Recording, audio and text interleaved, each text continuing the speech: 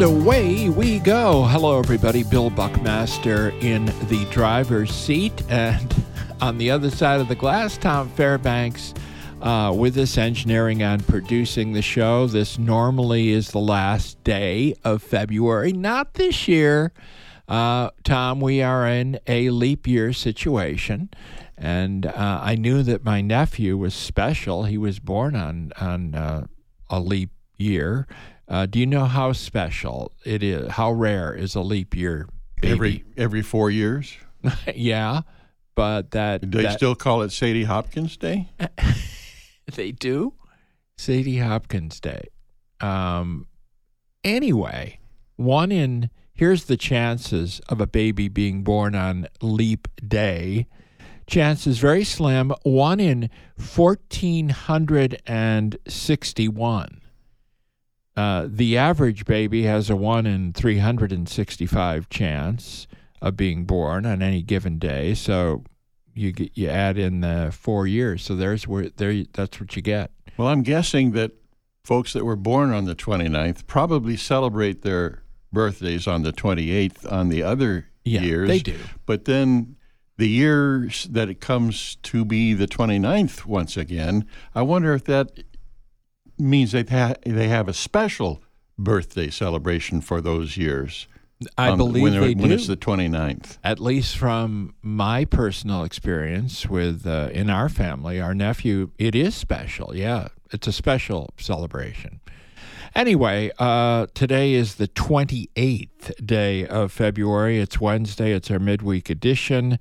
Our radio program, proud of the fact that we've now moved into year number 14 with this radio project, which came after 22 years with the TV show, Arizona Illustrated, on Channel 6. So we are in the Green Things Zocalo Village studio. We have 5 radio stations now under one roof. This one is 1030 KVOI, The Voice, all part of the growing presence of Bustos Media here in Tucson. We have our worldwide live listening of my radio program on my website, buckmastershow.com. Also, that is the place for a ton of content, 13 full years of programs conveniently archived at buckmastershow.com. When we do our telephone interviews, and we'll be doing 2 of them today. The live line is presented by Rincon Ventures Real Estate and Property Management. Let's go now on the live line to the chairwoman of the 5-member Pima County Board of Supervisors, Democrat Adelita Grijalva. Hey, Adelita, how are you doing? Hi, Bill. I'm good. How are you? Doing well. Thank you for asking. I know you're kind of getting over a cold, and I do appreciate you not coming into the studio. It's one of the rare times I say to someone, thank you for not sitting across from me at the table, even though it is preferable, of course, to be in studio because you see the kind of the facial expressions, but we'll get along as we always do, Adelita Grijalva, on the live line. Okay, let's get to the big story. Pima County is about to face a fiscal cliff. This is a difficult situation concerning the asylum seekers. Where are we right now with this? So essentially, we asked finance to look at it, and our county administrator sent us a really long memo basically saying March 31st is the date. We had an item on the agenda last Tuesday just to sort of give her the green light to reach out to all of the vendors that we have and let them know within the 30-day window of cancellation that we won't need their services anymore, and that includes, arranging some of the other we have some portable showers and portable restrooms. All of those are on leases. So moving all of those things out. We have food service, letting, Casalitas inform their staff that there won't be any funding. And it's a really incredible undertaking that they've been able to create here, this system that has been created. And what unfortunately is going to happen now is, we had 87,000 encounters in December alone. So in one of the 4 counties around Arizona. So how that is going to impact us is about 1,000 people a day that we're not going to be able to help get to their final destination. And so when people keep saying, well, stop taking the money, well, there isn't any more money to take. And so what will happen is what we've been trying to avoid for 5 years, which is street releases, and people kind of wandering our streets, unsure where to go and what the next step is. Well, I know that the lone Republican on the board, Steve Christie, every time he's with us on the show, he says it's our own fault because we've been taking the money. What do you say to your colleague, Supervisor Christie? We have no control over the people that are allowed to come through our border. They seek legal asylum, the process that happens at the federally controlled border. All we're doing is addressing once people are here. So whether we create this mechanism or not, the people are still going to come. And so what will happen now is that we're going to have people that are in these very small communities without the infrastructure support that we have here in Tucson. And, this system that we've created won't exist either. And so you'll have small communities like Lukeville, Nogales, small border towns that don't have, the transit system, all of that set up, that are going to be wandering, trying to figure out how to get to the airport or how to get to the bus terminal. But maybe they're not, they need shoes, basic needs before they move on. All of those things that Casalitas, through the support with Pima County and the city of Tucson, have been able to do, now that won't be happening. And so we'll see what the impact would have been for the last 5 years, unfortunately, without Pima County in a month. Well, since 2019, Pima County has supported over 400,000 people, and that is a lot of the people who are the volunteers. None of this would have been possible. I'm just wondering what all this is going to look like. Aren't you kind of thinking? I am. It keeps me up at night trying to think about it, and I'm sure I had we had a meeting with Mayor Romero, who, what is happening is, without this support from the federal government and Pima County taking on this role, the responsibility will fall to our cities. And the city of Tucson being a really, a spot where CBP has indicated that they will be driving people and leaving them. So you pass other counties to bring them here to Pima County and to Tucson. They pass other cities to bring them here into Tucson. I'm not sure if that is still going to be the plan, but the responsibility of what happens next, unfortunately, is going to be falling to us regardless, because we want to make sure to keep our community safe. There's a whole other concern with, people who feel it is their individual responsibility to be, self-proclaimed border patrol and start asking people for identification. And that sort of kind of vigilante interactions, and that could happen, that could increase, and we've seen that in some of our neighboring counties, and we don't want to see it here. And also, as you're well aware of this, we went through the whole deal with SB 1070, and then there's a bill up in the House that's moving forward that is similar, that makes it a state crime to cross the border illegally, and of course that's a federal crime. It's a federal crime. I think my hope would be that our governor would be a dead on arrival. That is something that would be automatically vetoed. That is a federal law. It doesn't need to also be a state law. So let's get back to this and try to unpack it. And I know, as you say, it's keeping you up at night, and I think it's keeping up, I'm sure, city officials as well. Already, we have a difficult homeless problem in Pima County, and we're trying to work to, solve or mitigate that.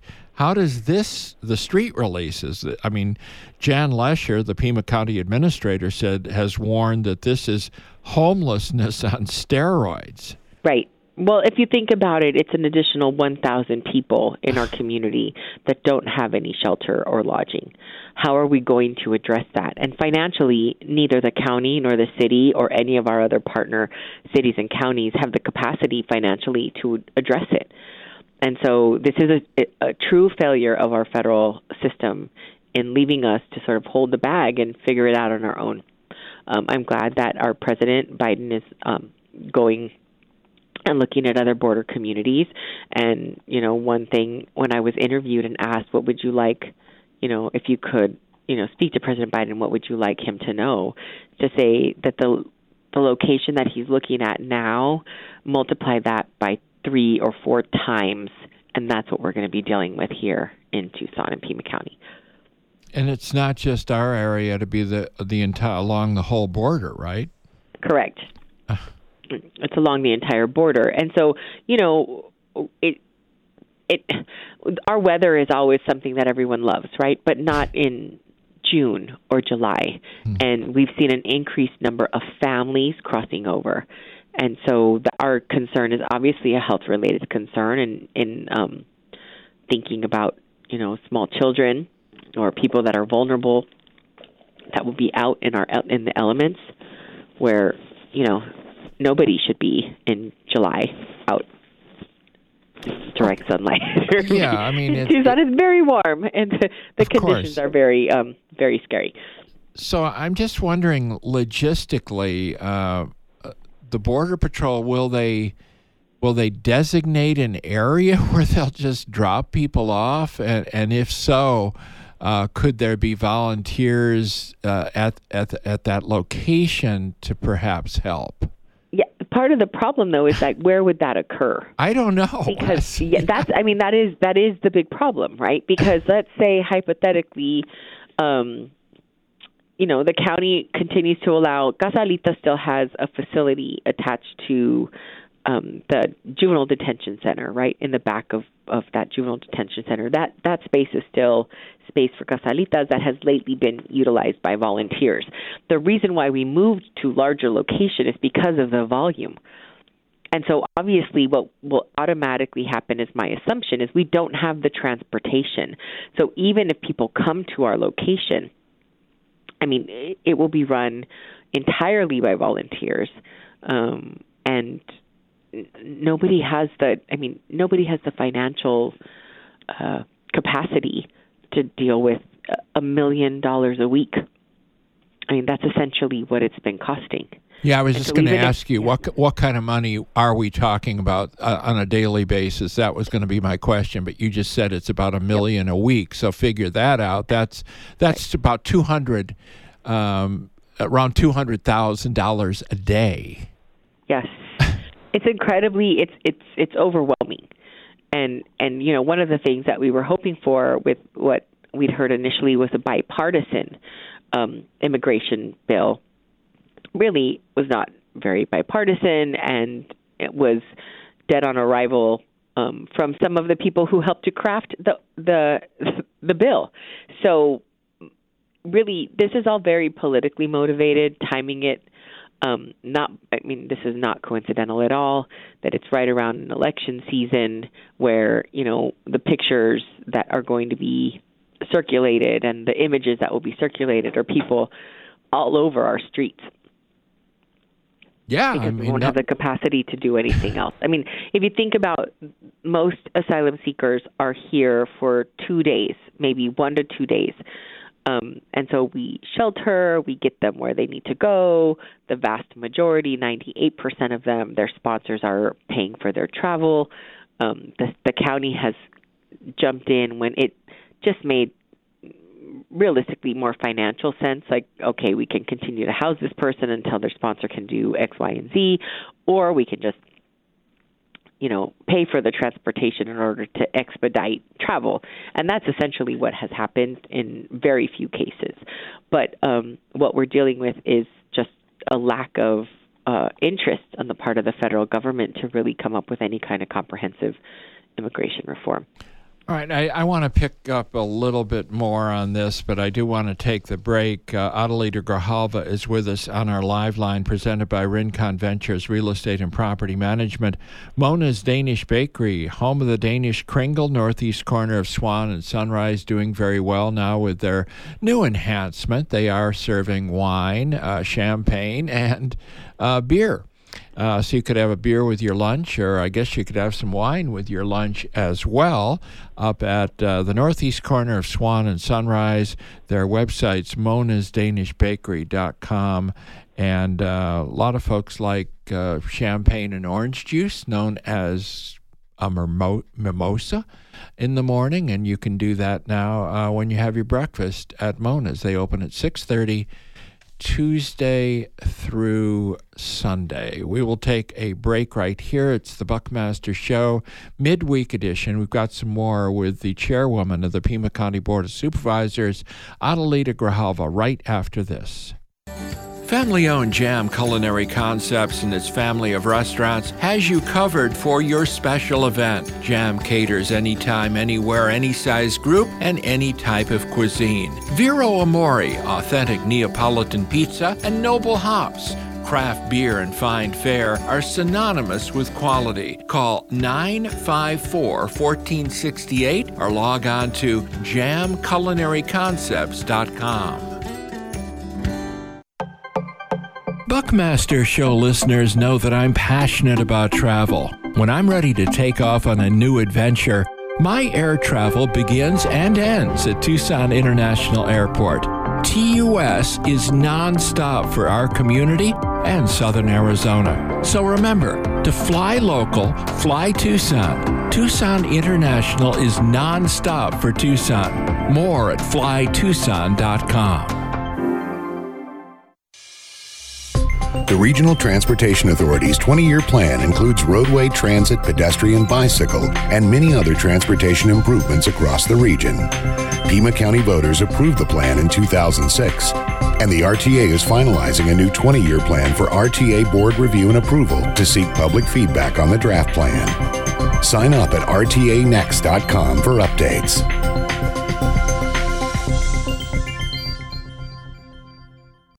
This is Bill Buckmaster urging my listeners to join me in becoming a member of the Reed Park Zoo, one of America's top zoos and home to more than 300 animals from all over the world. When you become a zoo member, you receive free daytime admission, discounts on special events and education programs, and so much more. Find out more about zoo membership and everything you need to know about your zoo visit. reedparkzoo.org.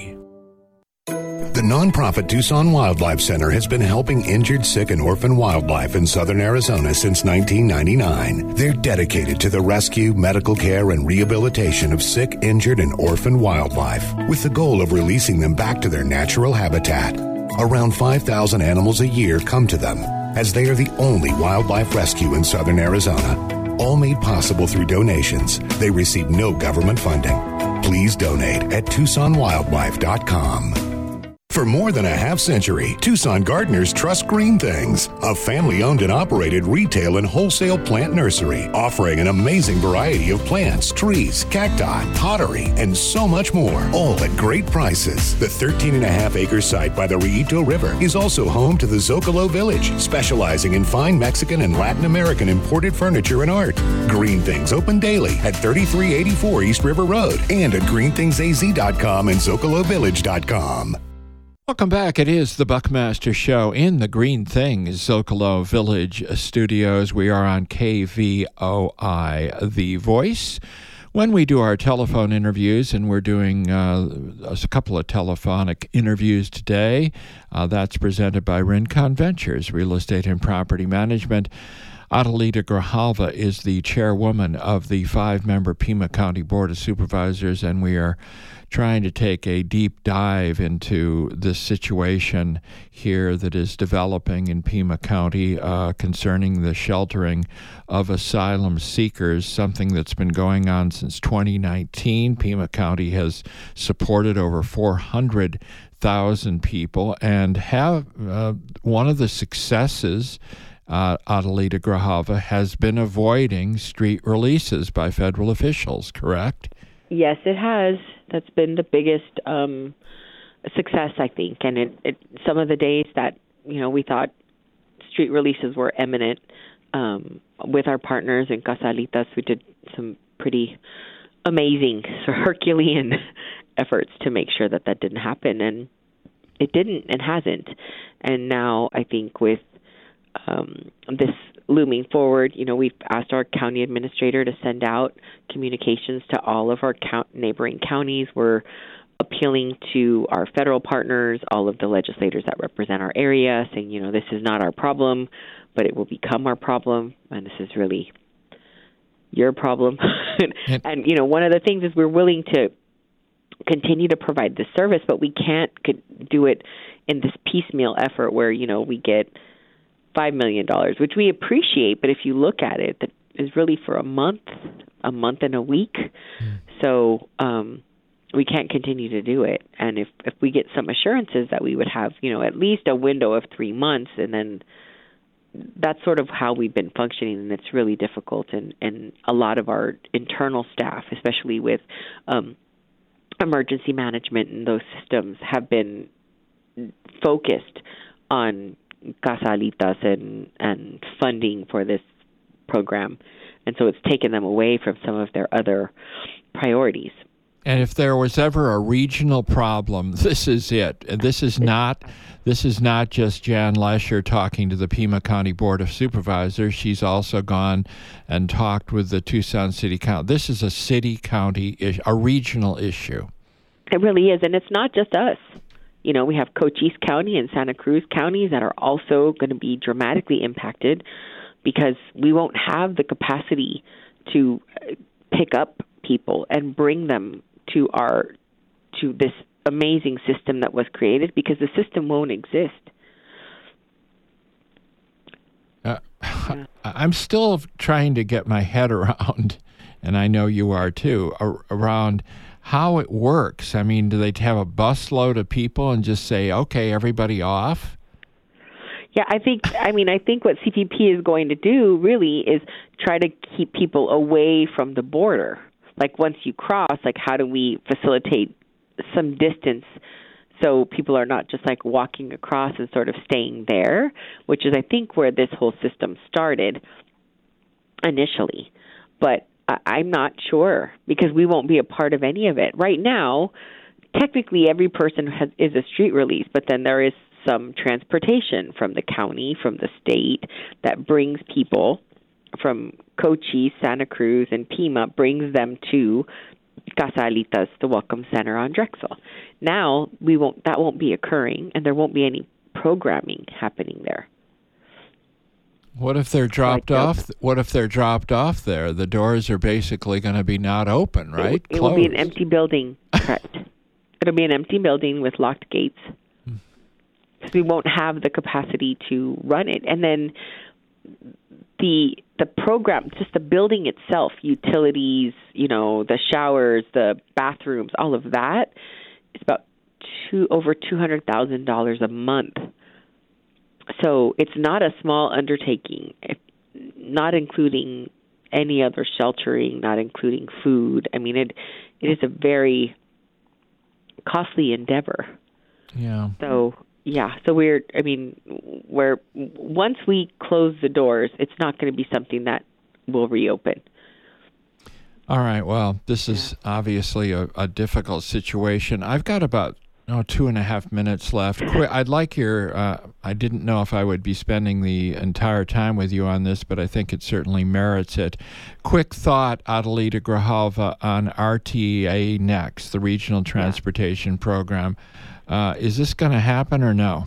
I hope it does. I think that we have some really dedicated people that are sitting around the table, understanding that this is a regional effort, has to continue to be a regional effort, but acknowledging the fact that a majority of the funds are drawn from the city of Tucson. And so there should be consideration and priorities on a percentage of those projects that are going to go into the city of Tucson.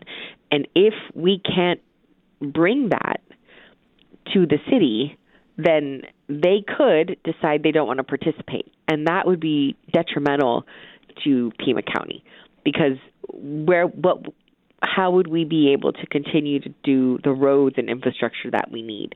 We need the city at the table. We need to have people that are motivated by what is in the best interest of all of our community, and understand that the city of Tucson is bringing in a majority of the revenue and should see a majority of the projects, in my opinion. Well, we're running out of time, aren't we? We are. Yes. We're in a very short window, and I think that there has to be some understanding that this would be devastating for all of our community. And so, the city of Tucson should have the opportunity for weighted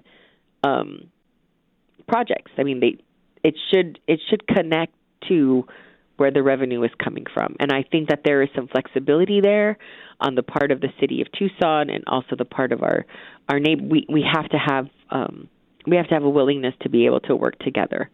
But as the representative of a district that is majority of it is in the city of Tucson, we need more projects, infrastructure projects that are happening in our communities. Well, this is where the bulk of the traffic happens too, respectfully.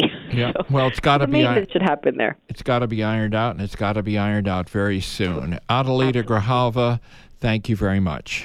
Thank you. Have a good day. You too. All right, Buckmaster Show midweek edition at the mid-show point in our daily work here on KVOI. Be right back.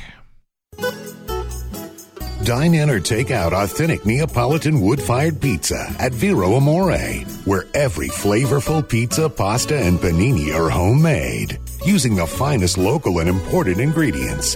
Vero Amore, Plaza Palomino at Swan and Fort Lowell, and on Dove Mountain in Marana, plus a full catering menu and mobile pizza truck for parties and events. Vero Amore, on the web at veroamorepizza.com. The Friends of Pima Animal Care Center is the nonprofit partner to our Pima County Animal Shelter. We grant critically needed resources to PACC so that it can continue the amazing life-saving progress it has made in recent years. Your generosity helps us find homes for abused, neglected, and abandoned animals at PAC. Learn how you can help at friendsofpacc.org.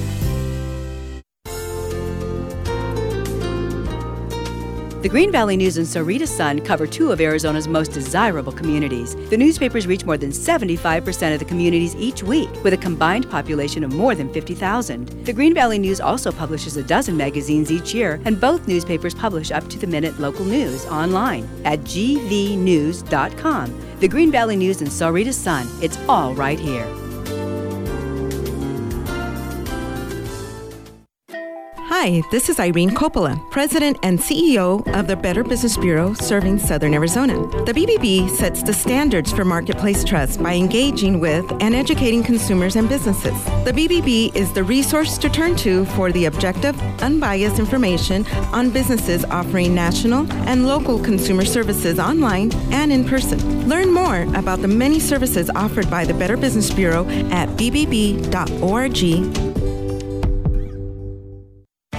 Whether you've considered an all-inclusive luxury cruise, an expedition adventure, or a relaxing river cruise, come to Bon Voyage Travel's annual showcase on March 3rd at the Hilton El Conquistador.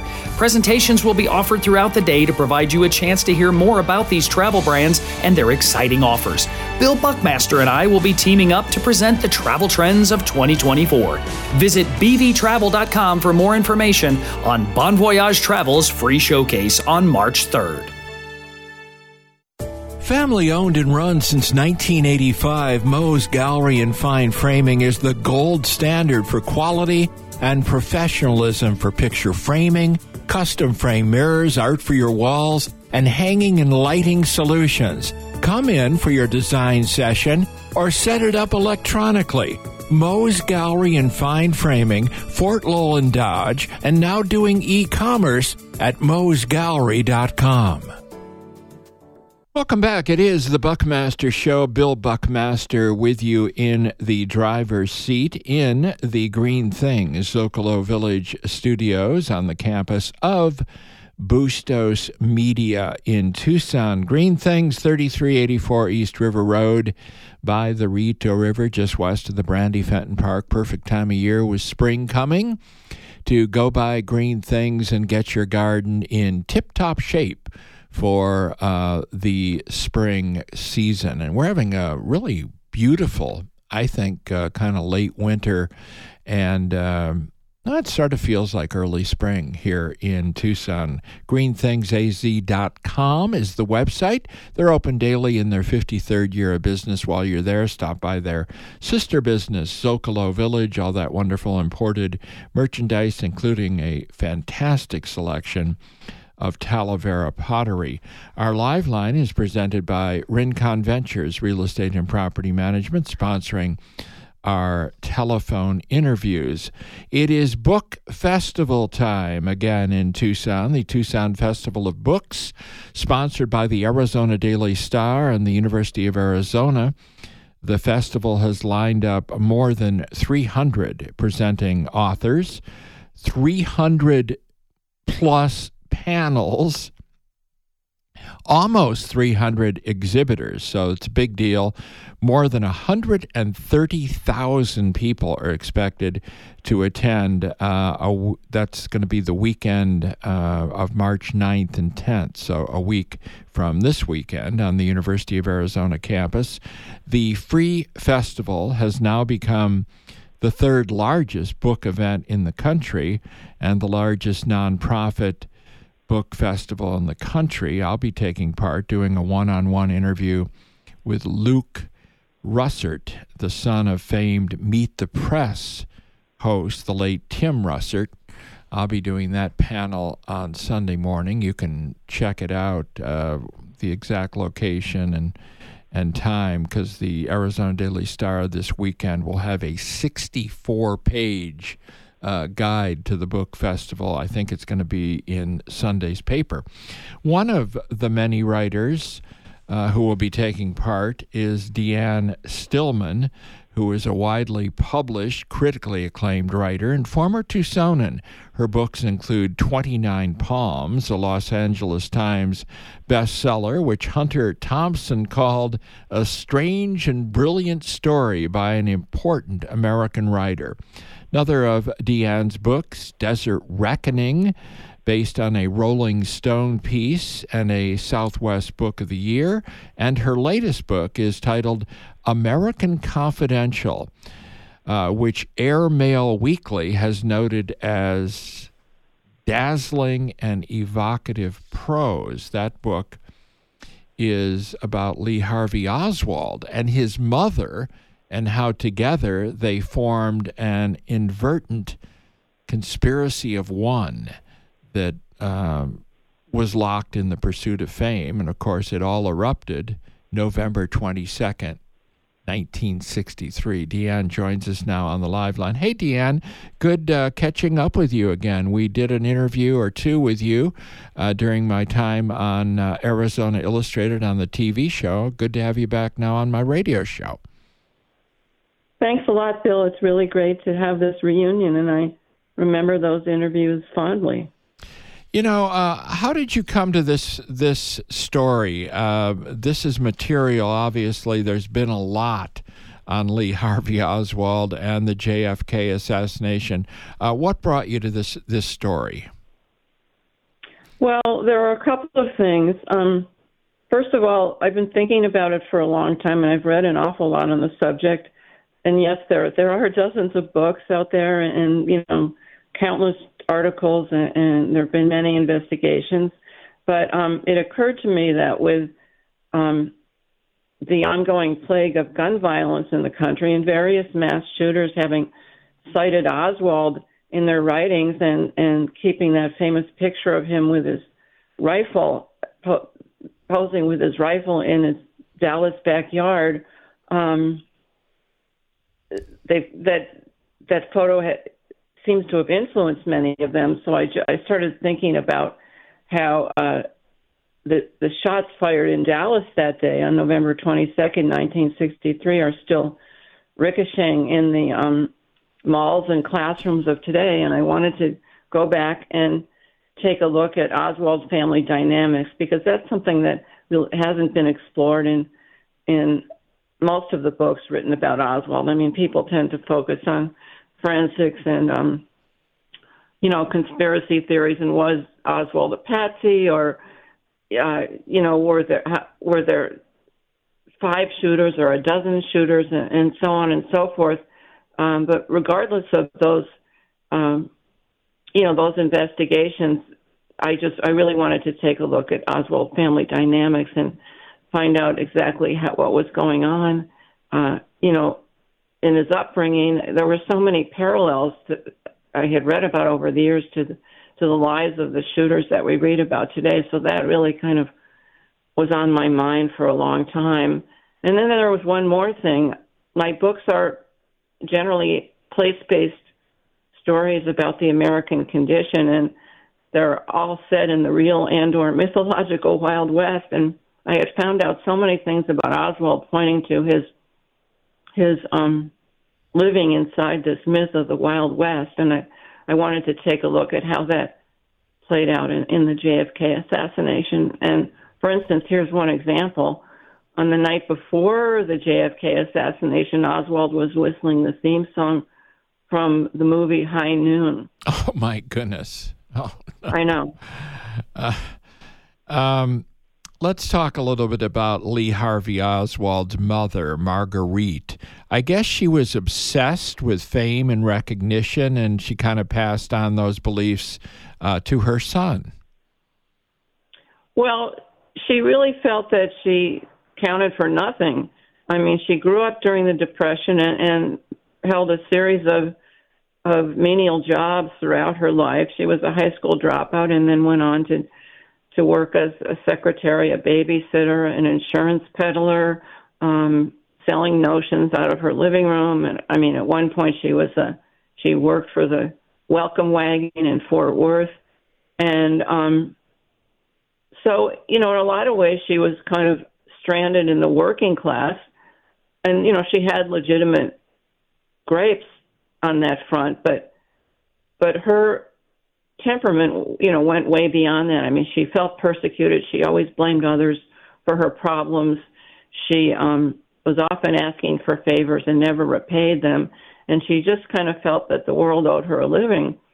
And she passed on this martyr complex to Lee, who, whenever he was in trouble during his boyhood, for instance, at school, whenever he was called out for any infraction or bullying or anything, he would kind of roll out this very American mantra, which is, it's a free country and I can do what I want.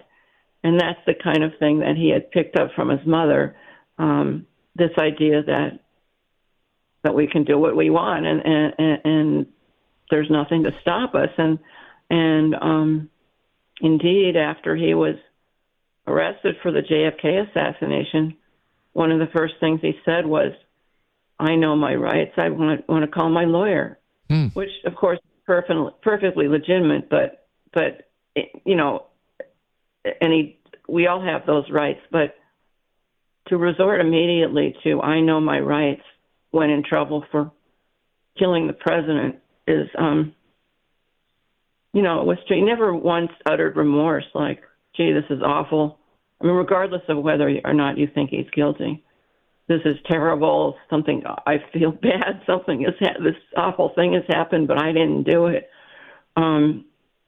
After Lee himself was killed, this was a couple of days after the assassination by a fellow named Jack Ruby, Lee's own mother, Marguerite, proclaimed that her son was a patsy and started describing him as a martyr, and then went on to say that if, in fact, her son was guilty, that he should be buried in Arlington National Cemetery like JFK because he was a national hero. Oh, my goodness.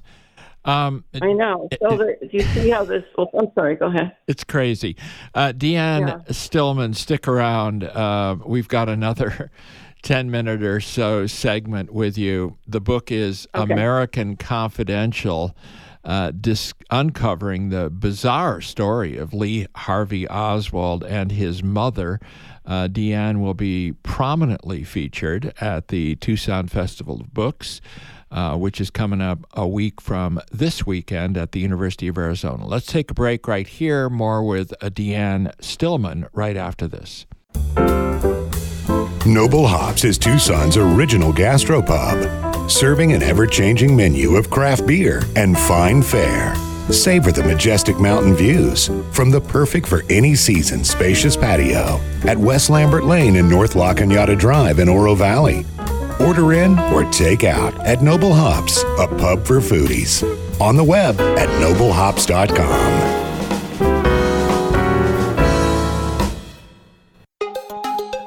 The Regional Transportation Authority plan is funded by a voter-approved half-cent sales tax. The RTA is the largest annual funder of regional transportation improvements in the region, averaging more than $100 million in tax revenue each year. The RTA is preparing a new 20-year plan for public review prior to a May 2025 election. Sign up at rtanext.com for updates.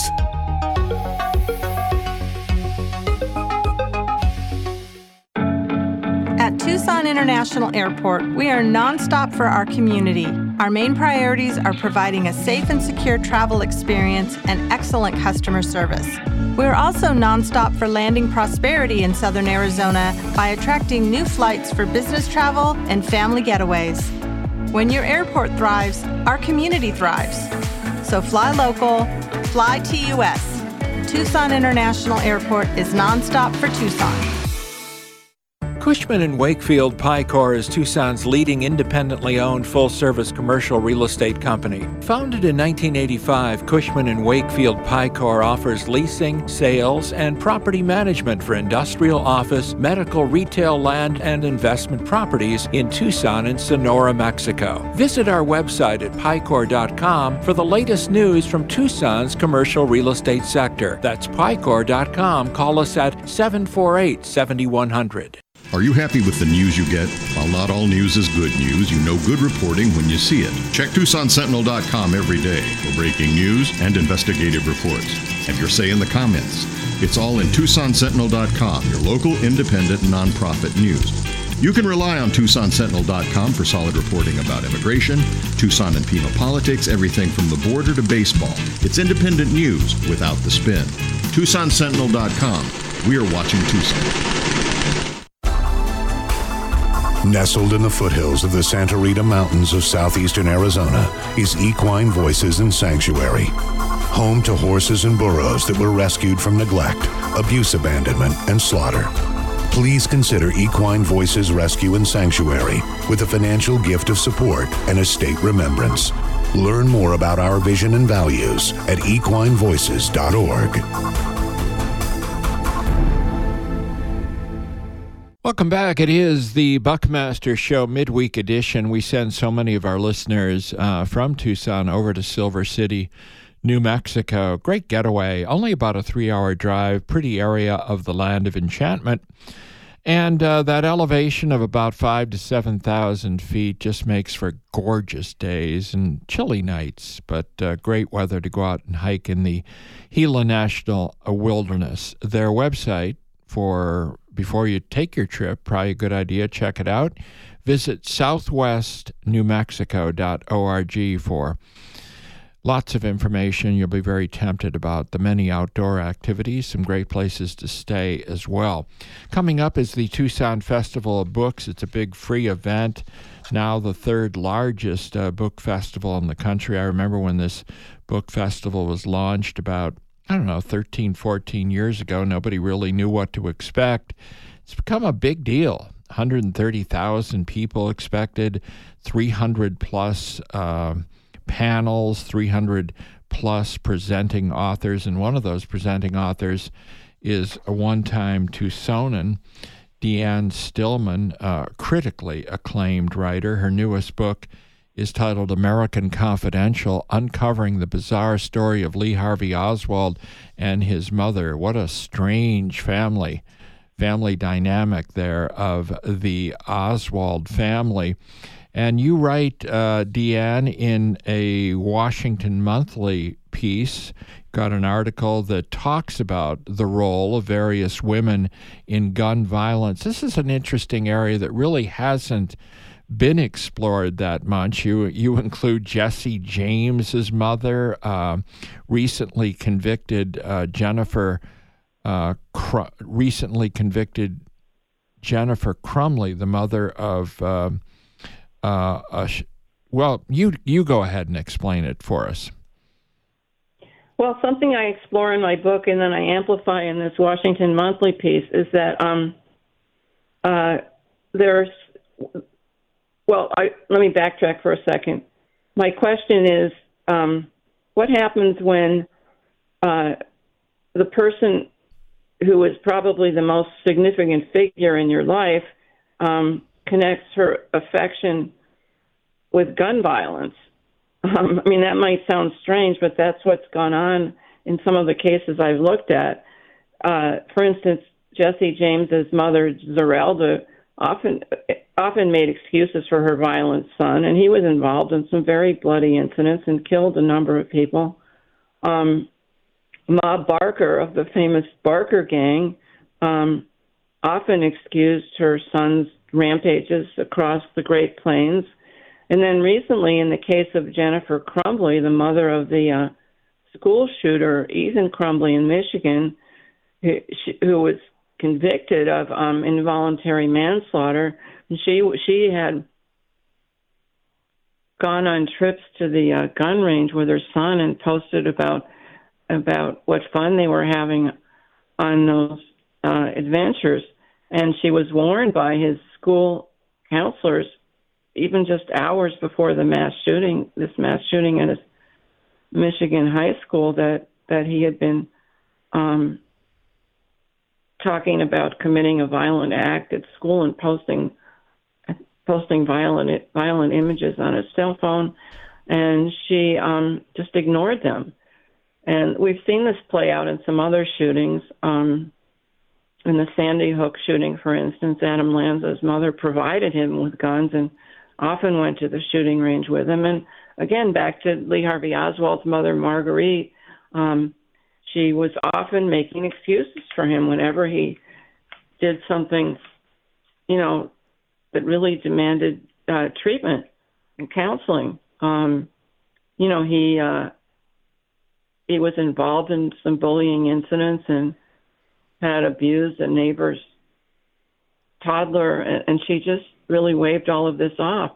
She didn't provide him with guns like some of these other mothers did with their sons, but by the time he killed JFK, he was psychologically locked and loaded, and then, of course, had acquired his own rifle for that particular act. And there's another thing I get into in my book. I describe Oswald as America's first Travis Bickle. The Robert De Niro. Yeah, from the Taxi Driver movie. Right, exactly. He's the De Niro character whose famous line is, "You talking to me?" as he's waving his gun. He's seeking attention. He wants recognition, and that's what Oswald wanted, because he and his mother both felt very deeply that they didn't matter, and they both wanted to be recognized, as we all do, but we all don't pick up a gun and start shooting people. And the JFK assassination was nothing they planned, but they might as well have. So you got these strong mothers. I'm wondering, where's the father in these cases? Well, in general, he's absent. Yeah. From these violent households. Not all of the time, but often enough. It's something that's quite apparent in the story, in some of the stories I've told, and including in Oswald's story. Lee Harvey Oswald's father had died shortly before he was born, and he pretty much grew up without a father figure. I mean, his mother had been married a couple of times, and there was one sort of brief interlude while she was, I think she was married to a traveling salesman for a year or so, and that was around the time Lee was 8 or 9, I think, and he thrived during that period of time. And even one of his older brothers said that the difference was just palpable. And the stepfather would take the boys on outings and out for ice cream and to the movies and, things that dads do. And the older brother had said that if there had been an enduring father figure in Lee's life, he might not have gone on to engage in, this act of violence that changed the world. It's very clear that the subtext for Oswald's story in a certain way is where's Dad? Deanne Stillman with us, famed, critically acclaimed writer and famed. We'll be doing 2 panels at the Tucson Festival of Books, one about intriguing women, like the Oswald family dynamics, and then she'll be talking also in a panel about writers talking about writing. But right now, let's go to caller Paul, who has a question or comment for Deanne Stillman. Go ahead, Paul. Yeah, thank you. I have read some books that say that his time in Russia affected him mentally and politically also. Have you talked about all of his time that he spent in communist countries? Thank you, Paul. Go ahead, Deanne. Oh, sure, Bill. Thanks for that question, Paul. I do get into it in my book. I think that a primary reason he went to Russia was kind of to get away from his mother. I mean, they had this real love-hate relationship, and she was just extremely demanding and withholding in private, although came to his defense in public, as I've said. But he wanted to put some distance between him and his mother, and because at that time Russia was kind of known as a worker's paradise, and he felt persecuted as a worker, and he felt that his mother wasn't given her due as this wage slave worker, and I think that was also part of the appeal for him. There was the distance and the fact that he would be living in a worker's paradise, so-called, in Russia. And then what happened when he got there was there were a lot of rules that he didn't really like. Like you had to request permission to do all sorts of things, and you could only go to dances, for instance, at certain times, and you were closely monitored. And it was not this worker's paradise that the Soviet Union had proclaimed. And he did find himself a Russian wife when he was there, and when he returned to the U.S. with her in I think it was 1960 or 61, he was hoping that it would gain him the respect and recognition for actually having accomplished something in his life. But that didn't happen.